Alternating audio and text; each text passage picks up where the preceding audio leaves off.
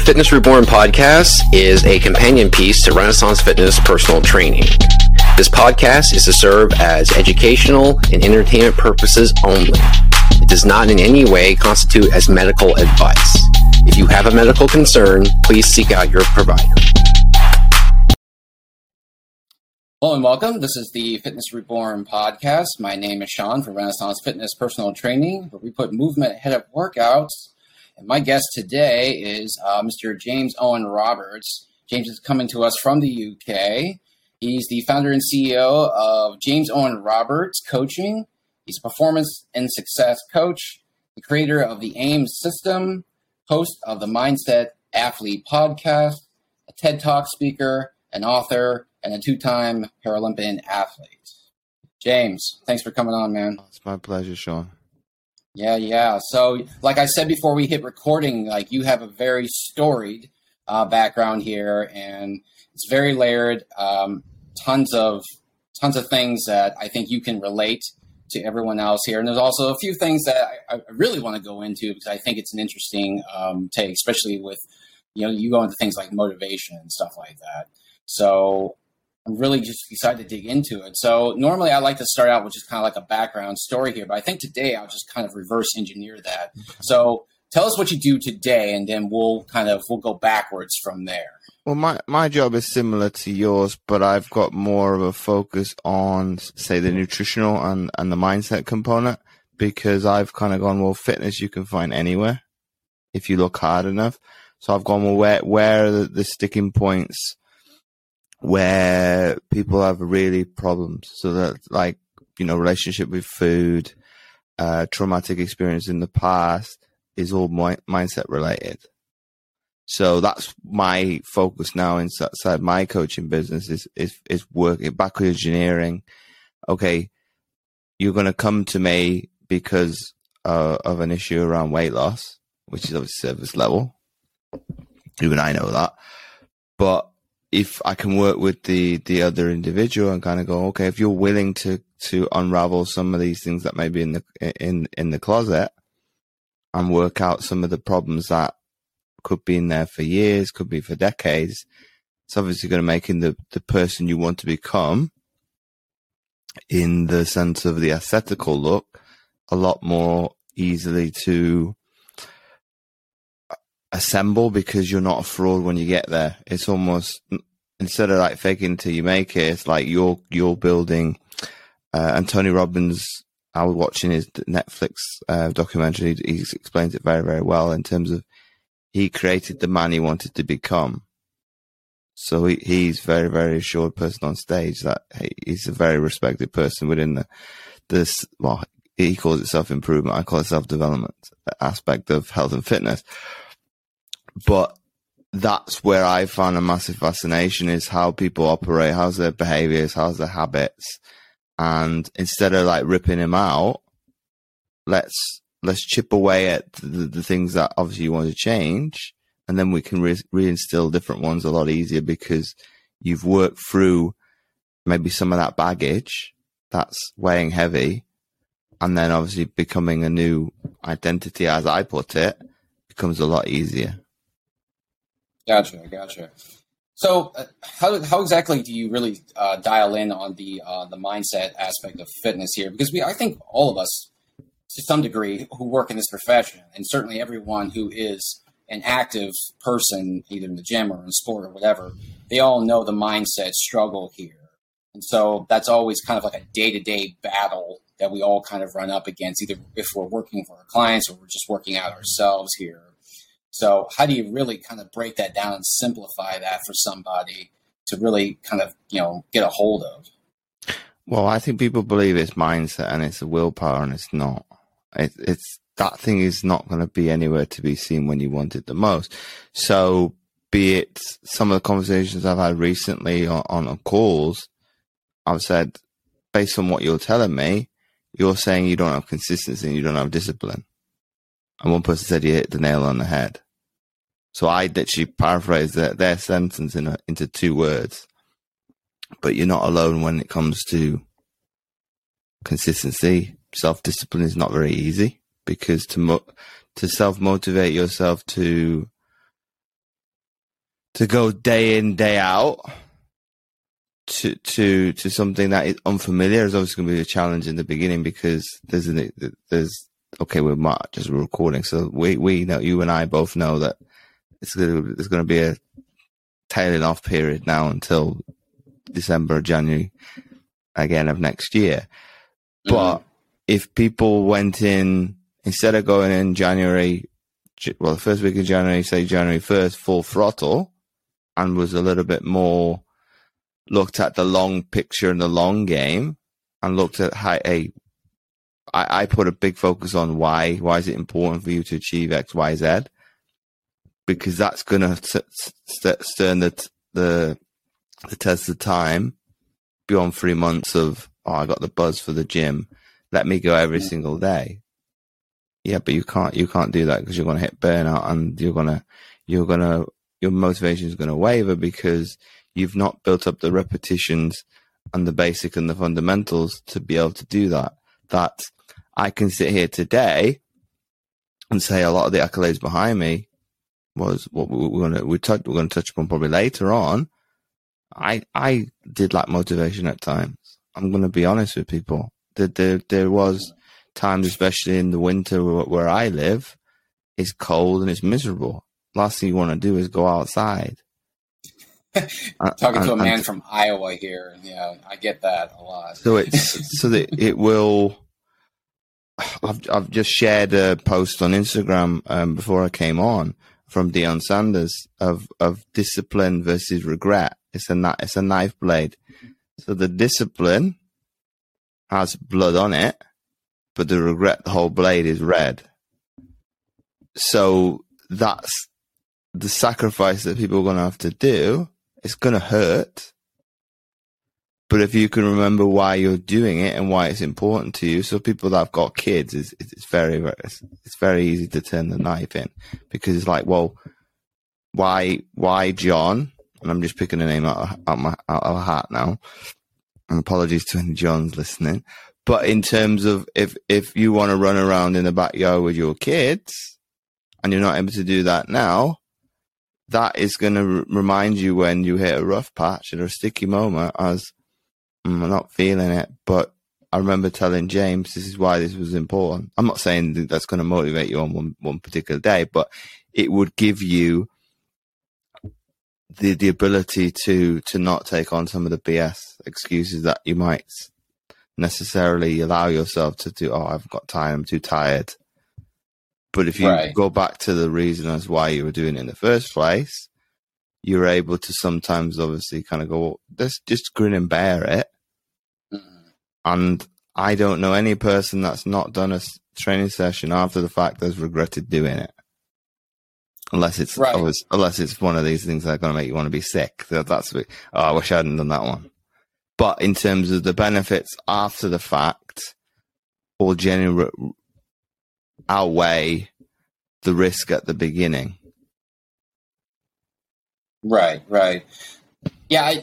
Okay. So I think what it comes down to is that, the motivation, it's kind of like, it's like building anything else. It takes repetitions, and it takes time, and it needs to be strengthened like anything else.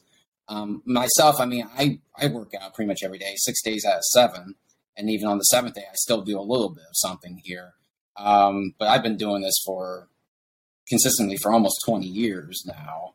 So I've gotten to that point now where that is just built into who I am. Versus like someone who hasn't lived like that for 20 years and is now deciding to, like you said, on January 1st, I'm going to get my butt in shape. I'm going to get to the gym. And they have this world of expectation out of themselves. And they find out that, it's really a grind. Is that a lot of what you've run into in your clients? Well, I think people perceive that. I don't know if things have shifted because they don't have patience. So patience is a virtue that people are unwilling to do that. You're talking grind. Obviously, I would reframe it a different. I would obviously reframe it a different way. So it's not so. To you and I, that's not a negative word, but people kind of go, well, if it's going to be that hard, no, thank you.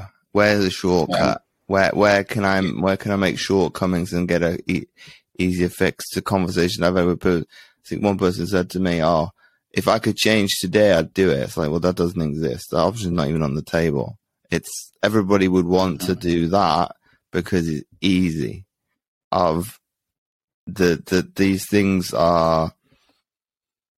There's no fluke. There's no luck that I was successful, but be it because I had this weird perspective in terms of I wasn't scared of going into these ventures that were unknown. It was, I wanted to do it and I was passionate about it. And this is obviously a good thing to caveat from the why is that's why I did it, because that's what I wanted to do. I was passionate about it. So thus any of the mental thing that I had to go with it was a sacrifice. As people have said to me that you had it easy.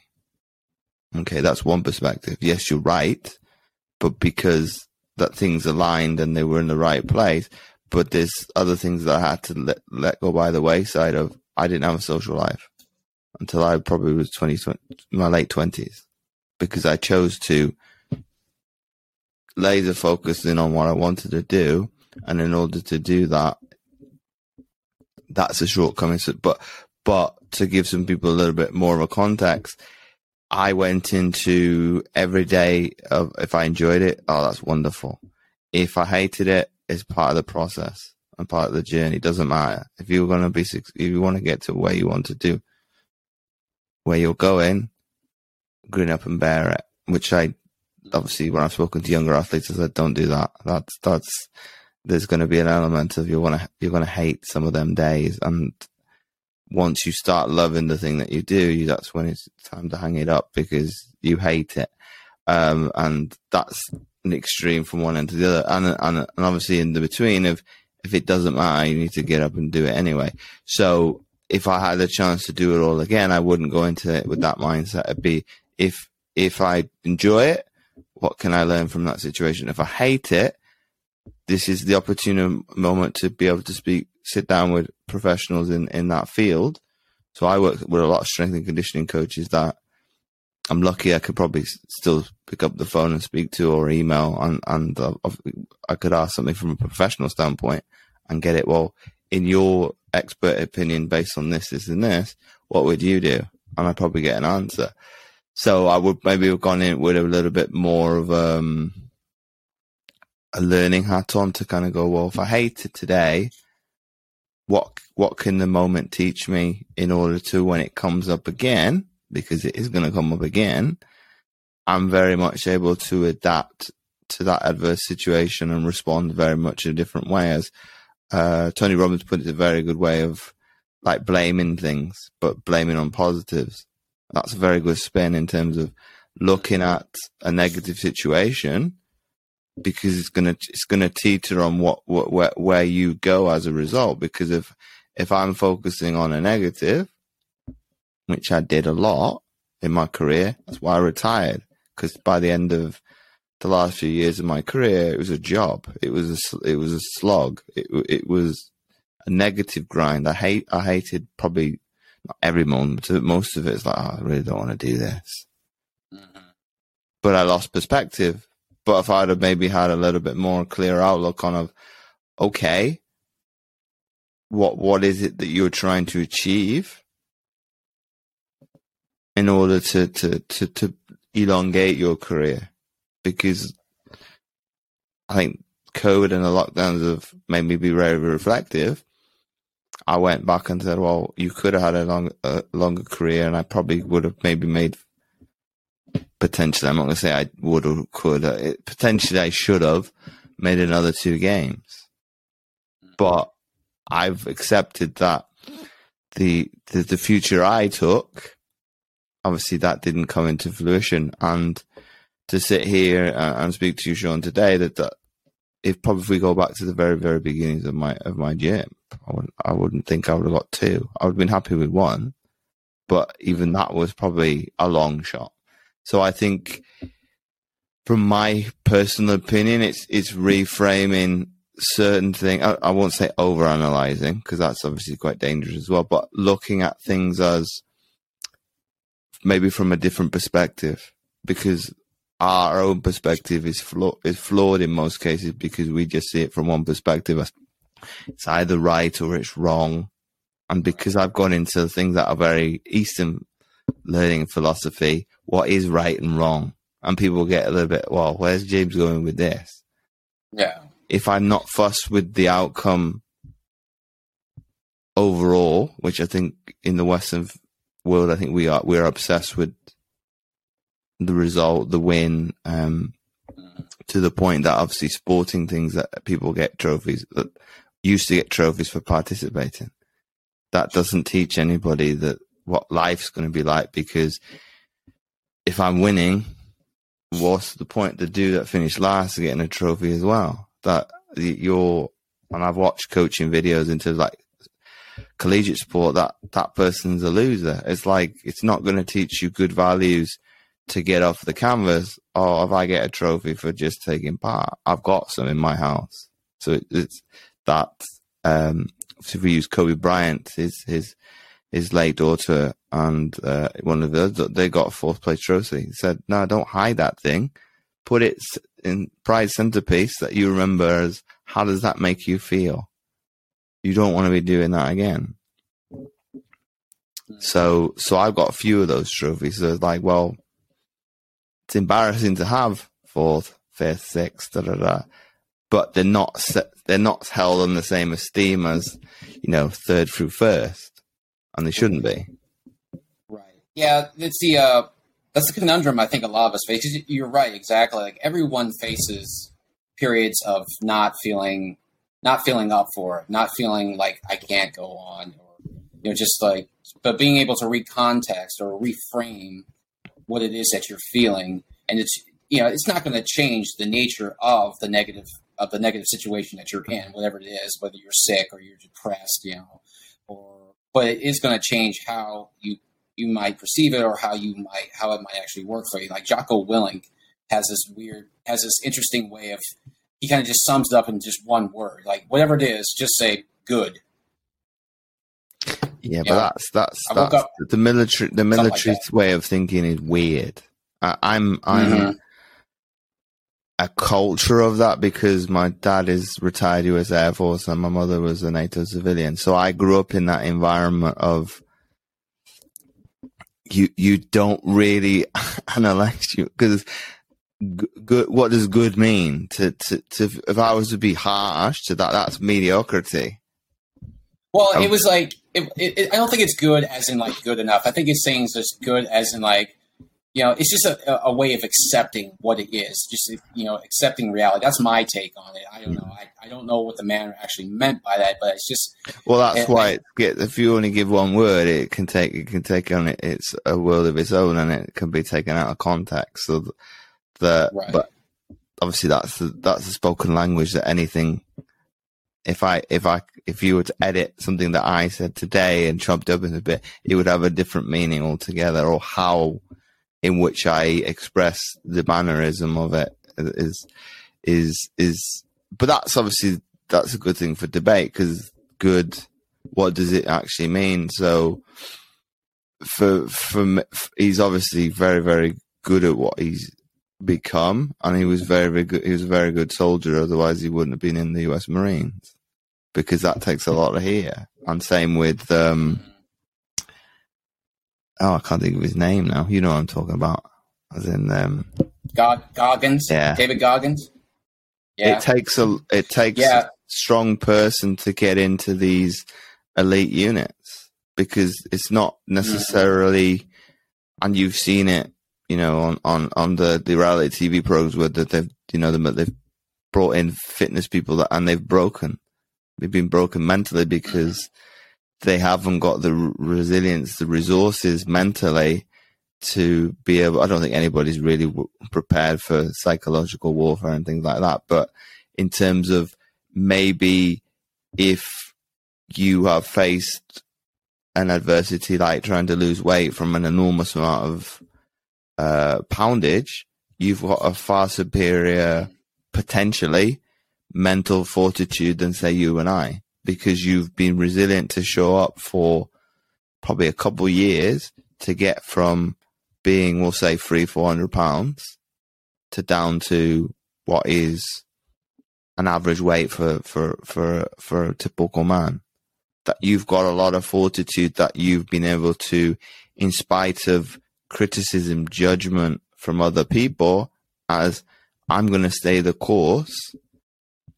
And you see a lot of those people that if they were to do one of them programs, they've got more bottle, as I'd put it, because they're able to kind of go, well, in the grand scheme of things, probably in their subconscious, this person abusing me mentally, I've got decades of worth of experience. Thus, I think somebody coming from the health and fitness perspective, as it's probably a 50-50 split. It might be a little bit me skewing the data, but most people go into coaching because they like the gym themselves. Thus, well, why don't I do the job? And I'm here 24/7, 7 days a week for almost 365 days of the year. Right. Whereas the person that obviously to do within a niche of the marketplace to do with weight loss, the person that's done it themselves has a better understanding of that person's psyche because they've done that journey themselves. I don't try and go around it. I'll just say literally, I've never been massively overweight myself, but what you might have in common with me is obviously the resilience when it comes to adversity, because I faced a lot of it. So that's probably, I could teach you some of the things that you don't get overweight overnight. It's taken years, decades in maybe not being able to fully grasp your emotions, because why are you gravitating towards food as a reward and seeing maybe the gym as a punishment? Obviously, some people will view the gym as their pleasure place. That's probably why some people say, well, for the 10 years that you spent in sport, maybe a little bit over the decade, why did you do that to yourself? Well, it came with the territory. Thus, yes, it's very masochist of me to do that day in, day out, but that was obviously what came with, in order for me to become good at what I did, or great, I had to obviously go in, day out, and get better every single day. Otherwise, I'm going to be left behind by my adversaries and my peers. So I think with that mindset of, you either like Jocko Willink or David Goggins, or you don't, because they're an extreme viewpoint on. David Goggins probably goes hard every single day. I think at this point he has no choice because he knows the entire world is watching him. No, I think that is his identity. I think that I wouldn't say that's him living up to it. It's because I've watched some videos. He said, "Oh, some days I really don't even want to put my sneakers and go running, but I do it anyway." So that's the mental battle, is to literally leave the front door, and then you're good to go. So I'm not saying that's easy, because it's not. That's the general first hurdle, is that negative voice inside your head of, James, Sean, don't go. Just sit on the couch, watch Netflix, watch Amazon Prime. It's much easier, because the brain obviously wants what's easier. But it's survival. So this is where I think I've found a fascination into it, because it's like, well, why wouldn't the body want to be in peak optimal fitness? Because that's going to make survival a lot easier. But because of the inventions that we've created over probably the last 200 years, we've made life easier. We've got central heating. Obviously, you live in the US, so you're very dependent on the car. We've got the motor vehicle. Don't have to walk places. Don't have to self-relegate our own temperature. Literally, we've got inside lighting, inside plumbing. The list is endless. That the exercise component is like probably way down the list. But if we go to how our brain is wired, to prehistoric, that would have been number one. If I need to forage, I'm going to have to go for walks. So as you see it in African countries, you see it in, Southeast Asia, people walking miles to get water. You and I just literally turn the tap. And good as good. So I think because we haven't got as, how did Thingy put it? Joe Rogan. Some people haven't got that doggedness, and so you either have it or I don't agree with that, because I think you can cultivate that and you can build that. But some people that are very, very, very strong, like I'll say like dogs, that they're able to hunt out the weak. That's a skill set that people can to build up, because I'm not ruthless in the name of things. I do in certain aspects of sport. I can bring out the inner dog because I know it's there, and I know in that scenario it's useful. But to say that is innately born with it, it's almost like that nature versus nurture. I don't know. Yeah, I don't know if it's ever been something that anyone is innately born with. Of course, if you make that claim, what are you really measuring against? How do you measure something like that? You can, to say that somebody was born highly competitive, I think if you dig a little deeper, you find out they grew up in an environment that was highly competitive, even if it wasn't like in name or. Well, I think that episode deliberately. I think that episode is Joe Rogan and Dana White. Mm-hmm. Well, for somebody, I'm just thinking like, everyone knows Michael Jordan. Okay, so Michael Jordan, everyone knows what his psychology on winning is like. The man is, if you want to talk about ruthless, there you go. The man is unstoppable. His teammates hated him. Yeah. Well, yeah, I know. That's what I mean too. So it's ruthless to the point where it's almost alienating. They did say, obviously, as a result, that's what made them the best. Right, exactly. So he pushed them in a direction in an extreme way. Now, you can say he's a natural-born competitor, but I don't think that's really true at all, because if you watch the Last Dance documentary, you find out that he grew up with a lot of siblings. They were all into sports. They were competitive, and that's where he got a lot of his competitive fire for, especially because, I guess at one point he said his older brother was better at him at basketball, and especially, getting rejected from the varsity team as a freshman or something like that. It just kind of fueled his fire. But just this idea that I got all these people around me that I can see are better at me at certain things that I want to be good at. I don't want to be left behind. I don't want to feel less than. So I gotta prove myself. And so this is where things start to sprout. This is what becomes the Michael Jordan that we know today. So yeah, I don't know if it's ever anything. I can't say it's ever anything you're born with. I think it's definitely something you're nurtured into. Would you agree? Well, I think if we add to that, sure, and obviously Kobe and Michael Jordan are in an ecosystem all to themselves. I could throw Tom Brady in there probably as well. Right. Because they were willing to do what other people weren't willing to do. Willing to do the extra yards, extra reps. And that obviously determines, well, loosely why somebody's successful, because if you look at what is the definition of success, depends on the person. Because if I got 1 mile down the road and that's what I wanted to do, and somebody else wanted to do 10 miles down the road, that it's only when it comes to comparison that you might kind of go, well, in comparison to him, I'm not as good as I could have been. Yeah, but that's where you're giving yourself shortcomings. And this is probably my argument that I try to showcase to my audience most of the time, as that there's difference between competition and comparison.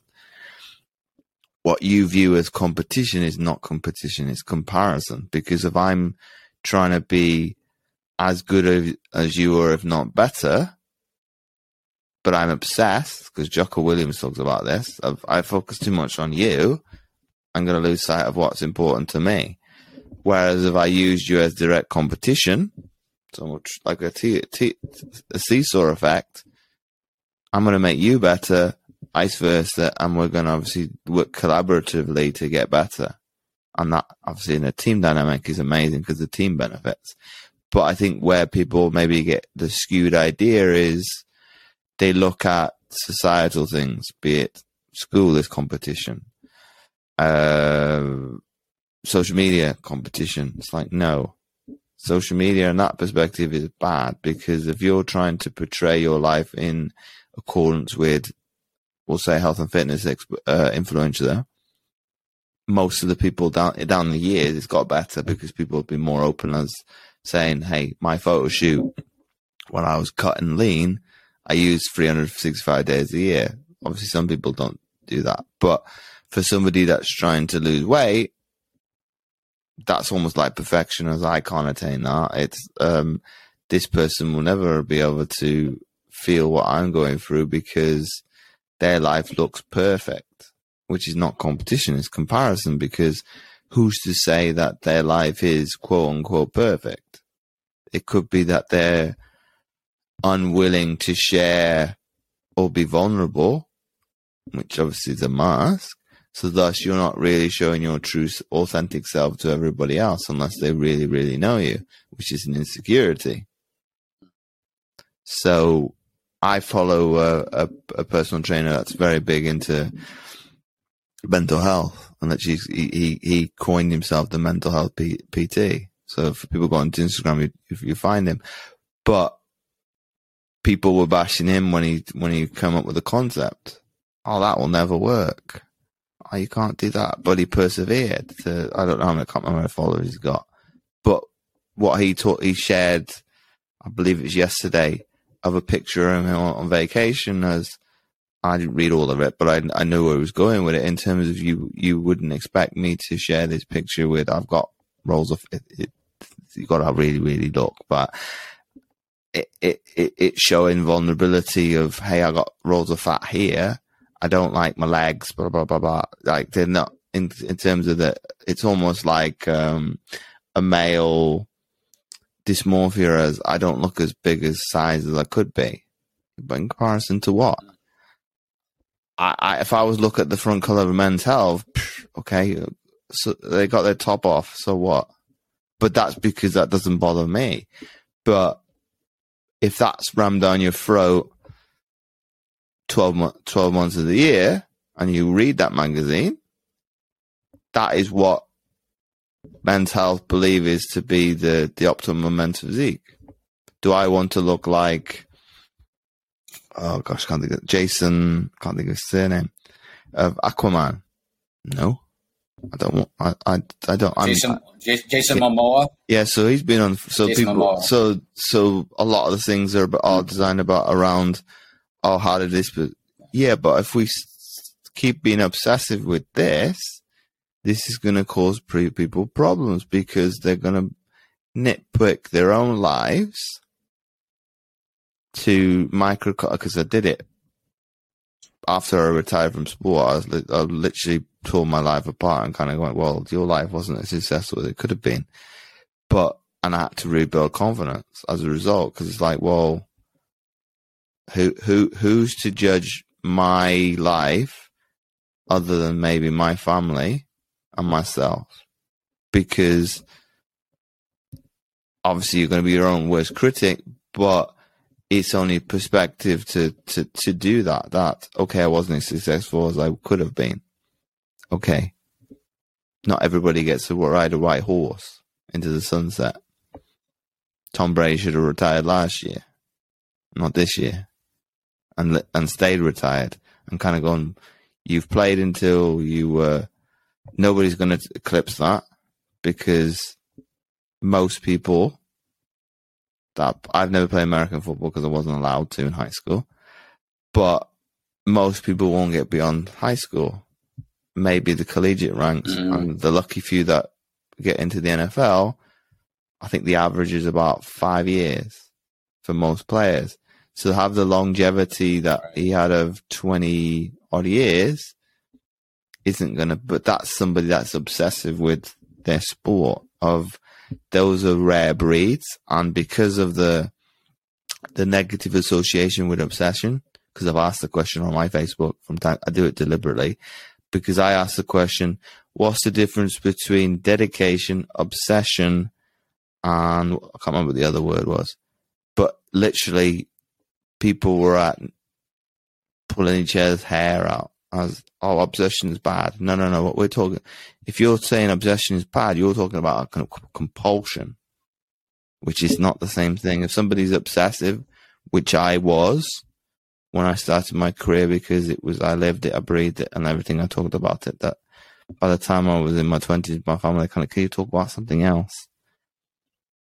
Okay, we'll try and come up with something else to talk about that I obviously had to get educated about, but that's because I was so laser focused on that was what was important to me, that I got a 3.2 grade point average in high school. So I was okay academically, but I didn't push myself in the classroom as much as I probably could have done, and my family would have liked. But I went, nah, I want to go in this direction and then go down that way. So the aspect of the comparison and the competition is very interesting, because it's very subjective as how do people perceive words, how do people necessarily come to their own conclusion based on maybe societal pressures, social media and media pressures of what is more maybe in the women's sphere of, perfection, whereas I think males now, because of talking about mental health, it's coming up as well, because, oh, my body isn't as good as somebody else's. Yeah, but why? Because that's for Jason Momoa to be on the front cover is more to probably could promote the movie as well. So they're going to use somebody that is a public figure and as somebody that somebody can easily recognize versus maybe you and I. But women's health is changing that, because I think the British editor, for sure, they were going to put less focus on fads towards losing weight, as more about things as what do we need to do long term to be able to keep these things sustainable. I think the men's one eventually will catch up, because it's like, well, instead of doing a workout according to how did any movie star get in shape for a movie, they're all over the place with their weight from role to role. That's very unhealthy. So maybe we should have a focus on that as, okay, if you go in from, I use Mark Wahlberg as an example of, he did the movie No Pain, No Gain. He played a criminal that was a bodybuilder. He put on loads of weight, but to do another role, he might have to lose weight. And they're doing this in short periods. That it's probably not a very good example because he trains every day anyway. But as in most actors wouldn't be as regimented as him, because he trains, I think it was like 4 o'clock in the morning every single day. That I think James Corden did he went to do one session and he couldn't do it. It's like, well, yeah, but you're not as healthy, and this guy's made it his life that he wants to train, and probably because of he comes from a part of the US that's very, very much blue collar, being from Boston, Massachusetts. It would be, well, I'm going to have to fight and claw to get every success that I've obviously, and he's never lost that, even though he's probably made millions.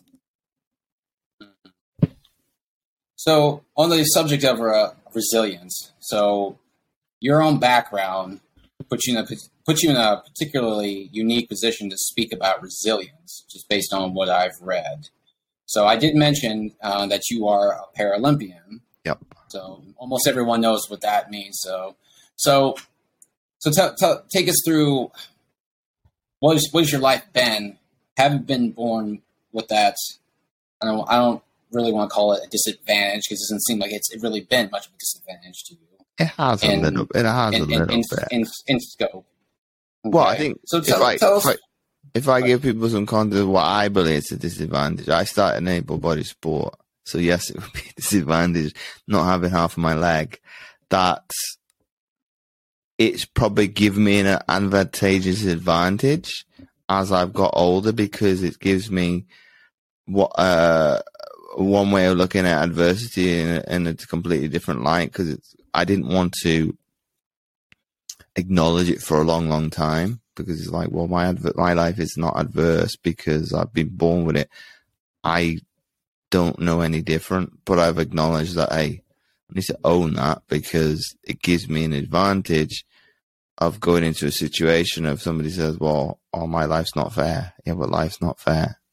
I wake up every single day. I could go into that mindset of poor me, but I choose not to. But that's probably my upbringing beyond that, because in the grand scheme of things, my life's been relatively easy, because my mother lost her father at 15 years old because of cancer. So I've probably, as a result, been advantageous to, probably through cause and effect of, my family is very resilient. Of, if we're told no, it's be, well, why not? Why can this not be done? It's literally, I had to remind a client of that recently, because they didn't want to embrace somebody being sympathetic of them having, in this circumstance, they had a disability as well. It's like, no. What the person's telling you is, in their circumstances, they would feel this way. It's no bearing on you. Of, yes, I appreciate you don't want the sympathy. I love it. I love it. If somebody want to be sympathetic with me, hey, yeah, well, that's some of that energy. But it's interesting to see where people's perspective goes when it's like things like that. Of others within the disabled community get annoyed when people come up to them in the street. Oh, how do you lose your leg? How do you become I could care less. But it probably helps that my day-to-day job is talking to people. So, hey, I could make it fun as well. That conversation. Okay, why have we come to this conclusion of obviously you're interested, but why do you perceive that it's hard for me, as opposed to, whereas me as a coach now realizes that's a projection of somebody else's feelings. Right. But coming back to yourself of, why does it make me resilient? I've obviously felt, woe is me, probably my preteens and teens, or why can't I be like everybody else? Why can't I have two legs? And I think once I really fully embraced myself, I say, you've got a disability. So what? If people view you a different way, that's on them. They didn't. I wasn't viewed any differently in high school. I was probably punching above my weight.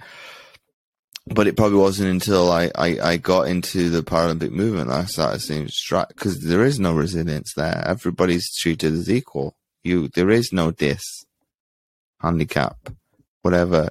People are going to be judged on their ability. So the resilience is very much one of community, on bigging people up and supporting them to kind of go, well, where can we aid you where you've got miscomings? Where can we aid you? So for me, the resilience is, there's a lot of it. And I have to remind myself from time to time in business, as, hey, in the grand scheme of things, you're dealing with people. So it's probably difficult working in a coach, and same for yourself. It's difficult because you can't force somebody to make a decision. You can't make somebody come to come into a decision quicker than they want to. It's holding their hand and getting them to, okay, I've got this problem, I want it resolved. I'm a little bit scared. So the reassurance, which is a form of resilience, to kind of go, hey, everything's going to be okay. I'm going to be real with you. There's going to be some ups and downs. It's going to be more highs than lows if we can look to when there's a red flag, you give it. And we don't put up the white flag anytime, because that's the epitome of quitting. So that is real failure. So I think everybody doesn't give themselves credit when it comes to resilience. They don't necessarily, because I think everybody in their life, if they were really truly honest to themselves, they've got more resilience than they believe. Because, hey, everybody's going to have setbacks. They're going to have challenges. They're going to have difficulties in their life.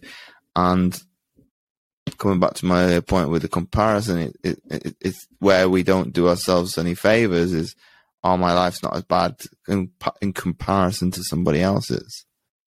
So it's like you don't really give yourself the ammunition to build up that resolve and resilience, because, well, my life's not as bad as somebody else's, so I don't really need to face up to it. So I think the resilience from my perspective is I've always fronted up.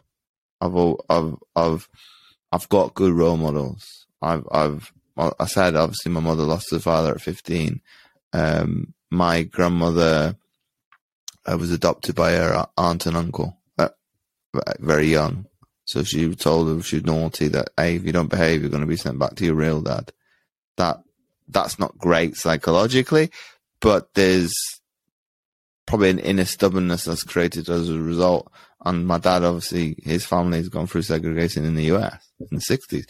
So my adversity in comparison, it's not really that big a deal, as there's not very many doors that have been slammed in my face. Or if there has, I'd go proverbially around the back and go and open the back door. I'm coming into this building no matter what. If you close the front door, you're going to have to bolt it, and you're going to have to put loads of boardings to protect the windows. But I'm coming into this thing because I want to. So if you close the door, and I think a lot of athletes down the years have got this kind of mindset, because I use the metaphor of a concrete wall to make my point. You can go under that, you can go around it, you can go over it, but I'm going to choose to go through it. And I was interviewed a couple of years ago with one was an athlete earlier in her career, and their co-host wasn't. They kind of go, "You guys are singing on the same hymns." Yeah, because literally I want what's on the other side of that thing. I don't care how thick this wall, I'm not going to even think about it. If it could be this thick, it could be a couple inches, but I want what's on the other side. And hey, I'm going to run straight head first into it. Okay, it's a metaphor. I wouldn't literally run head first into a problem head on, because that was like me saying I'm going to deliberately have a head-on collision in a car. There's something wrong with you. But as in, for that resilience and overcoming it's a choice as well. I can either front up to it. I think the analogy I'm going to use is a better one. I can't remember the person's name, but as in, you've got a cow or you've got a buffalo. Cow's running away from a storm. The buffalo runs straight into it. But if most people are cows and they're running away from their problems, that storm's going to follow you, and you're going to be stuck under the rainstorm. If the buffalo's run into the storm, he's going to obviously get to the sunlight the other side a lot quicker, because the storm's going to pass. So that's I think, from a metaphor perspective, is the epitome of resilience. Is you've got more than choices, but as in those are the extremes. Of, hey, you either face the problem now, or you let it manifest and it gets probably bigger. That I've obviously had that with my own life. I've brushed things under the carpet and kind of gone. Like later on, holy crap, it's all come back. And it's like, well, why didn't I deal with it when it was very small or very, and most people don't do that. But by tapping into this is in the Jordan Peterson perspective, it makes you more build up a stronger fortitude because it's what's programmed into your DNA. So by facing those adversities and becoming resilient, you actually maximize on your full potential. Which when I watched that, I went, "Wow, I'm gonna have to go and speak to probably a psychologist or a neurologist and a geneticist to kind of go, is this actually proven? And if it's proven, why would you not then tap into hard times to really bring out what's the best in you as a person? Because if that's what's in your genetic makeup, that's untapped. Who wouldn't want to do that by facing your demons, facing those challenging moments? They're going to go, if it's going to make me supersede myself, as I'm going to use Grant Cardone's 10x. If I can 10x myself by doing that, who wouldn't want to do it? Right.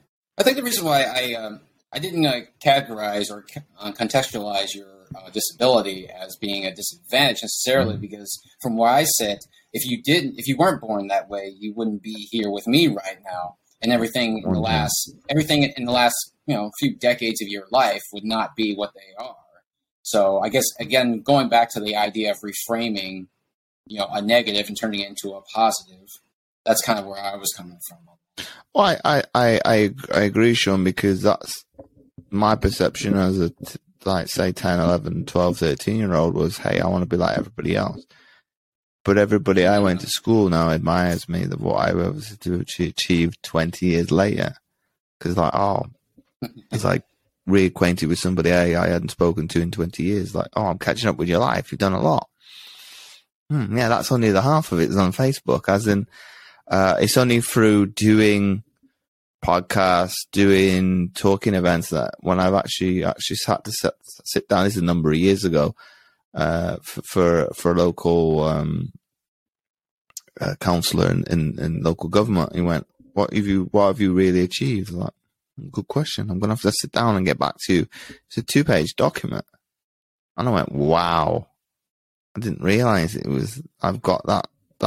So obviously the introduction is only half of what I've achieved. So for me, because I lived it and breathed it, it's like, it's no big deal. Yeah, but it is a big deal, because if it wasn't for the disability, I wouldn't have had a lot of these opportunities and these doors opening to kind of go, okay, if you want to work hard and be disciplined to do this, and I'm not saying I did it myself, because I didn't. I had a good support network around me, that, hey, this might become a lot of other things that I've been able to establish as a result.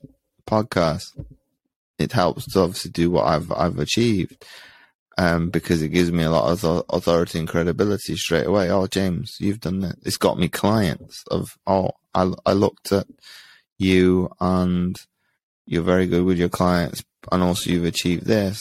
I'd like to work with you. Some people, obviously, is a turn off, because it's like, well, gosh, is James going to be, unless they don't know me or have listened to what I've spoken about or listened to podcasts, it's going to be a taskmaster. So, no.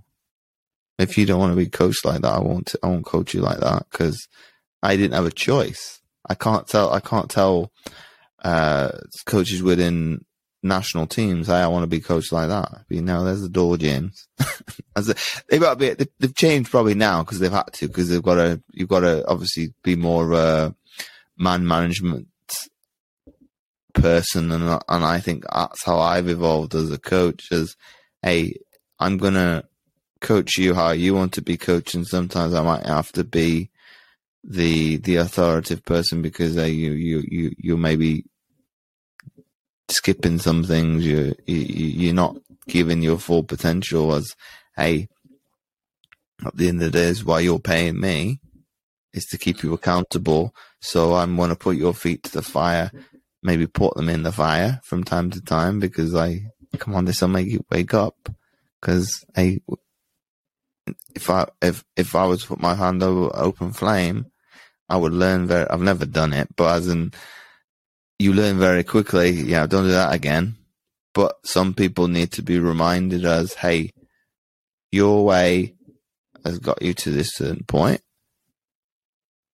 My way, when people do it together, they get a result. Mm-hmm. And and when I've obviously showcased clients, some people are like, oh, good job, Jim. I didn't do anything. I've been supportive of the other person. You need to give credit to the client, customer. Oh, I don't know the person. That was quite a funny conversation going backwards and forwards on my Facebook. But I was like, well, you don't really know me either. You just know me from a presence. You're not around me 24/7. So it was quite interesting with that person not giving credit where it was deserved. I was like, I'll obviously respectfully acknowledge that, hey, I'm good at what I do, but the person that's done the work is the other person. It's like, give them a round of applause, because we don't do enough of that to celebrate when things go right. This is probably where my viewpoint was skewed with success. As how I can only celebrate if I win. Yeah, but that's so flawed. And some of the athletes I've spoken to, I spoke to one specifically on my podcast a couple of years ago, but he did a mental thing 20 years ago to me and other athletes when we started that journey. I wish I'd have asked him more questions at 15. Why, Mark, should you not focus on a gold medal most of the time? Because that's what I was obsessed with. Oh, gold medal, gold medal, gold medal. I still can't answer you why. And that's nearly, 10 years later from retiring. Whereas he said from a motivational point, you need to have other tangibles to motivate you to get out of bed on those hard days, because the model's not going to give you the satisfaction to. It's not an incentive or a carrot to dangle, because it's potentially 4 years away, 3 years, 2 years, a year away. That you need to use other goals between that to kind of go, okay, do you want to get stronger? Do you want to get faster? Do you want to get fitter? Do you want, obviously the health aspect, this should be a given, but to give you a little bit of milestones to achieve along the way. So I think my view back then was skewed, because it's like, well, you want to go to the height of the sport, so why don't you go to the very pinnacle of the mountaintop? Which is probably not great, because it's like, well, what got me from, well, I use Everest as an example, from the bottom of Mount Everest to base camp. There's going to be milestones along the way and climbing the ladder that you maybe didn't give yourself full credit of achieving. It's a bit easier to make a national program with a disability because there's not as many of us, but you're going to have the ability and be very good at it in the first place to be even given the opportunity to get in that position. So that may be where I didn't give myself credit as, hey, you've got raw talent and you happen to be, well, just so happen to be good in multiple sports. So the old saying is the jack of all trades, the trades of none, which is not fair to an individual, because you're going to have to be very, very good to be able to do a multi-sport athlete. So Deion Sanders is one in the US, and Bo Jackson is another, but they did it at the very, very top. So both of them play American football and baseball simultaneously and did very, very well at it. That's obviously gone by the wayside over the years with sport specialization, that you need to be the best at one sport, which I think is going to not make the athlete as well-rounded as they maybe was, because my dad was a three-letter sportsman in high school. That's probably unheard of nowadays. Okay, we are talking about 50 years ago, but I've probably got the great genetic makeup of my father's side, very sporty. My mother's side of the family, very sporty. That, for me, I just wanted to do it. So I think once the things were laid in front of me of a coach saying to me at 15, why don't you do disability sport? I was like, well, I can hold my own within the league I was in. It wasn't a very good league, but to be able to beat people of similar ability with all their limbs functioning gave me a lot of it did stoke the ego, because I'm better than you, because you should be beating me because you've got all your limbs. It was nice when it was the pushy parents as well, because like, well, yeah, he should be beating me, shouldn't he? Johnny should be beating me because he's got all his functioning limbs. I had a smile from ear to ear. I was like, yeah, but you're not giving me enough credit that I might be better than him. And I'm going to have to be better than him because I'm not able to generate as much power in my legs than he is. I think I swam one last competition swim meet for my team before I went to university, because the league was up to 19. So I was like, oh, can I do one last meet for you? And I'd come back to the UK for training all over the summer to make an international team the following year. It didn't work out. I swam crap because I was homesick. But once I put back in familiar surroundings, it worked. The 3 months that I spent over here, I saw it in the meet that because you're put into races based on your times, somebody tried to stay with me. And I was like, no, you're not going to live with me. I'm gone. I'm gone now.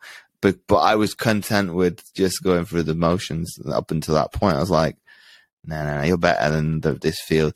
But if I'd have gone into the mindset from the start, I probably would have won my age group, because I would have been faster than I think I finished second and a teammate finished first. But if I'd have actually gone in with full intent, I'd have beaten him as well, and he would have probably acknowledged that.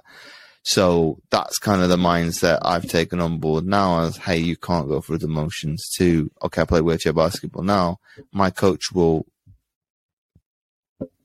toggle around my coach string, James, you're not doing this right. So you can literally call it. Whereas for maybe the other ones that are a little bit susceptible, they don't have the mental fortitude, they don't have the mental toughness that I think certain generations had instilled to them as like, life isn't fair, that he'll categorize and blanket statement the group is doing something wrong. That if it's me, James, you're not doing this right, and loads of teammates will take a pop at me. It's like, I don't like it. So what's the AIM system? Talk to us about that. What's that? It was to obviously give a directive in terms of for the people to be more specific with their goals. So some people don't goal set. Some people maybe don't go levels deep enough to actually look at their goal under a microscope as, okay, I'll use weight again. I want to lose 30 pounds. Okay, what's the time frame? Why do you want to do that? What's it going to give you? So almost having an objective as what's the intention and what's the aim of your goal? Mm-hmm. So when you may be lacking in motivation, or I won't say lacking because you don't have the loss ability, you don't lose the ability altogether. But if you lose motivation, you've still got those core values as why did I want to set out on this journey in the first place? And I think most people don't do that. We go back to January 1st. People have the right intention to lose weight, get healthy, improve their fitness, but because they don't build a strategized game plan alongside it to kind of go, okay, how long is it going to take me to achieve my goal? Some people have said to me, I've got no time frame. Okay, that's a problem then, because in order to achieve a goal, psychologically, it's good to have a benchmark to put in the sand. So the AIM system is built along those core metrics to kind of give, well, if you haven't got any clear aims, let's work that out, because you need to have a specific goal. You need to have it that is measurable.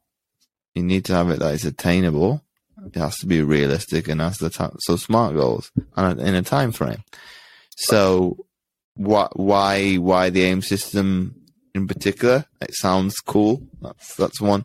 And my logo specifically for it is built around giving credit to my dad and my grandfather, because my father, like I said, was in the US Air Force, and my grandfather was in the Royal Air Force. So that the insignia of the logo is encompassing both of those. I'm not going to call them units, because the Air Force is not a unit. Those part of the armed forces, because sport has allowed me to obviously don a uniform as closely as I could probably pay respect to my family that served in the armed forces. So the AIM system is probably the undercurrent of that for me. Is obviously built on that. Those how would I put it? Acknowledgements of my dad's still alive. Obviously, my grandfather I never got to meet, but it's like, well, I'm going to give credits where it's due. That a lot of the things that I operate is a direct result of probably those people. Gotcha. So, James, start to wind down now. So you've done a lot in your life. I mean, you've done more than I think most ever have.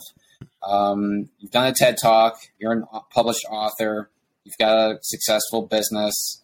You're a Paralympian. So you're a high level athlete. So where do you go to from here? What's next? Well, that's a great question. Where do I go next?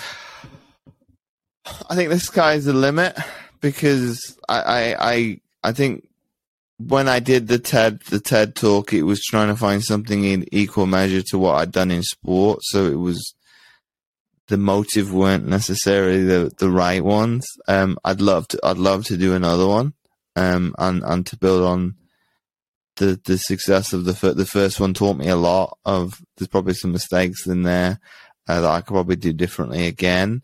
In terms of what's next, I think as the business is evolving, it's going more and more towards, the Tony Robbins type kind of aspect of speaking on stage. That's, gosh, if you'd asked me that 20 odd years ago, because I was presented with doing Toastmasters as a teenager, I went, no, public speaking, no chance, no. Whereas for me, I think that's the next step to be able to making an impact, to be able to have, I don't know, if it's 10 people in the audience, 100 people in the audience, 1,000. And I'm a long way behind Tony with his 3 decades of experience. I don't want to be just like him, but in, say, that realm of probably recognition, that if I can get to something of having an impact on that big of an audience in one specific seminar or things like that on a couple given days, as opposed to obviously coaching with one-to-one and doing it for months at a time, that you make that impact like instantly. For me, that is probably exciting to see where the future goes. That I'm open to the idea of, if that shifts or it goes in a different direction altogether, I will obviously venture when it comes to that. So I think for me, it's an open perspective to wherever it takes, because I think the business in it as itself has evolved. The decade that I've been nearly a decade that I've been working in the health and fitness industry, that has evolved from just being a personal trainer to then going online to then obviously being a transformational coach to what it is now, to kind of going, well, okay, if I have to pivot another time, obviously people that have been there along the whole journey have seen the whole picture. New people wouldn't know what's come before, but that gives me it's kind of spine tingling to see what is potentially possible if I'm open to that situation. Right. So, James, we have a closing tradition on this podcast where, because we talk about so much, we're over an hour now, I like to have the guests give the audience just one thing to leave with, because they're not probably going to remember everything that we spoke about. But if they could remember one thing from your time here, what would you say it would be? One thing to take away from what I've said today. Oof, I can see why my question on my podcast is so difficult now. I believe the one thing to take away is perspective, because if you're able to reframe your thoughts the way that you think and have that awareness to be able to, there is no right, there is no wrong, because that's subjective, and to be able to reframe it as, how do I want to feel coming away from this situation? So most people in general that are not self-aware will have a certain, I'm going to focus on the negative ones because I don't think most people would analyze the positive ones, but they would analyze the situation of, if you annoy me, Sean, I feel frustrated, you're able to walk away from that situation, I'm still feeling resentment. And because people are not able to reframe the situation as quickly, that emotion comes up time and time again. So it becomes almost like a second nature wiring of the brain. Well, James gets frustrated, thus he must want to have this emotion occur. So it's a neural pathway that I've created as a result, because I can't let go of that situation because I've not looked at necessarily, well, why have you annoyed me? What have you specifically said that has frustrated me? We don't come accord as, because at the end of the day, the physiological response to an emotion lasts 30 seconds, which I found interesting, because well, why can't people let go of things when they happen? Because 30 seconds is pretty quick. But why does it, after a time that, we'll say a week, 2 weeks, that, and it's happened to me, that we're talking about a scenario, I've got annoyed because, and it's like 2 weeks apart. It's like, why am I still annoyed about something that happened 2 weeks ago? But you need to reframe, you need to refocus and look at that perception as, hey, at the end of the day, how do I want to feel coming away from a situation? Do I want to feel, we're not always going to agree. We shouldn't always agree, but you're entitled to your opinion, I'm entitled to mine. It shouldn't affect how I want to feel later down the line, be it in a couple hours, couple of days, couple of weeks, a couple of months, a couple of years. But if I can't distinguish between the two, and I don't have the self-awareness, these things are going to escalate, and every time that I have something that goes wrong, I'm going to respond in this way, because that's the body and the brain operating how you've instilled it to do. So obviously it's a long answer, but I think it's reframing, having that self-awareness, and being able to switch to kind of go, well, coming away from any scenario or circumstance, how do I want to feel?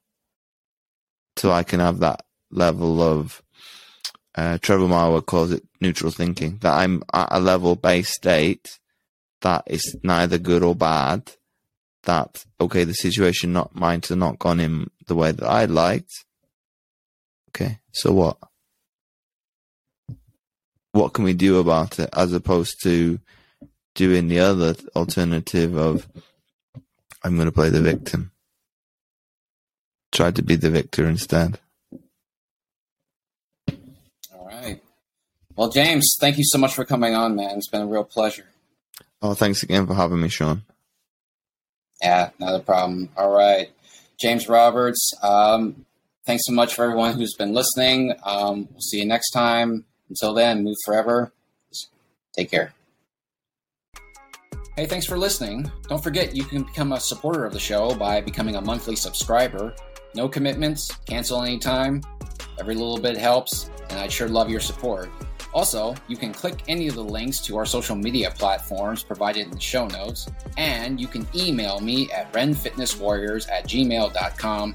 That's Ren, R-E-N, fitnesswarriors@gmail.com.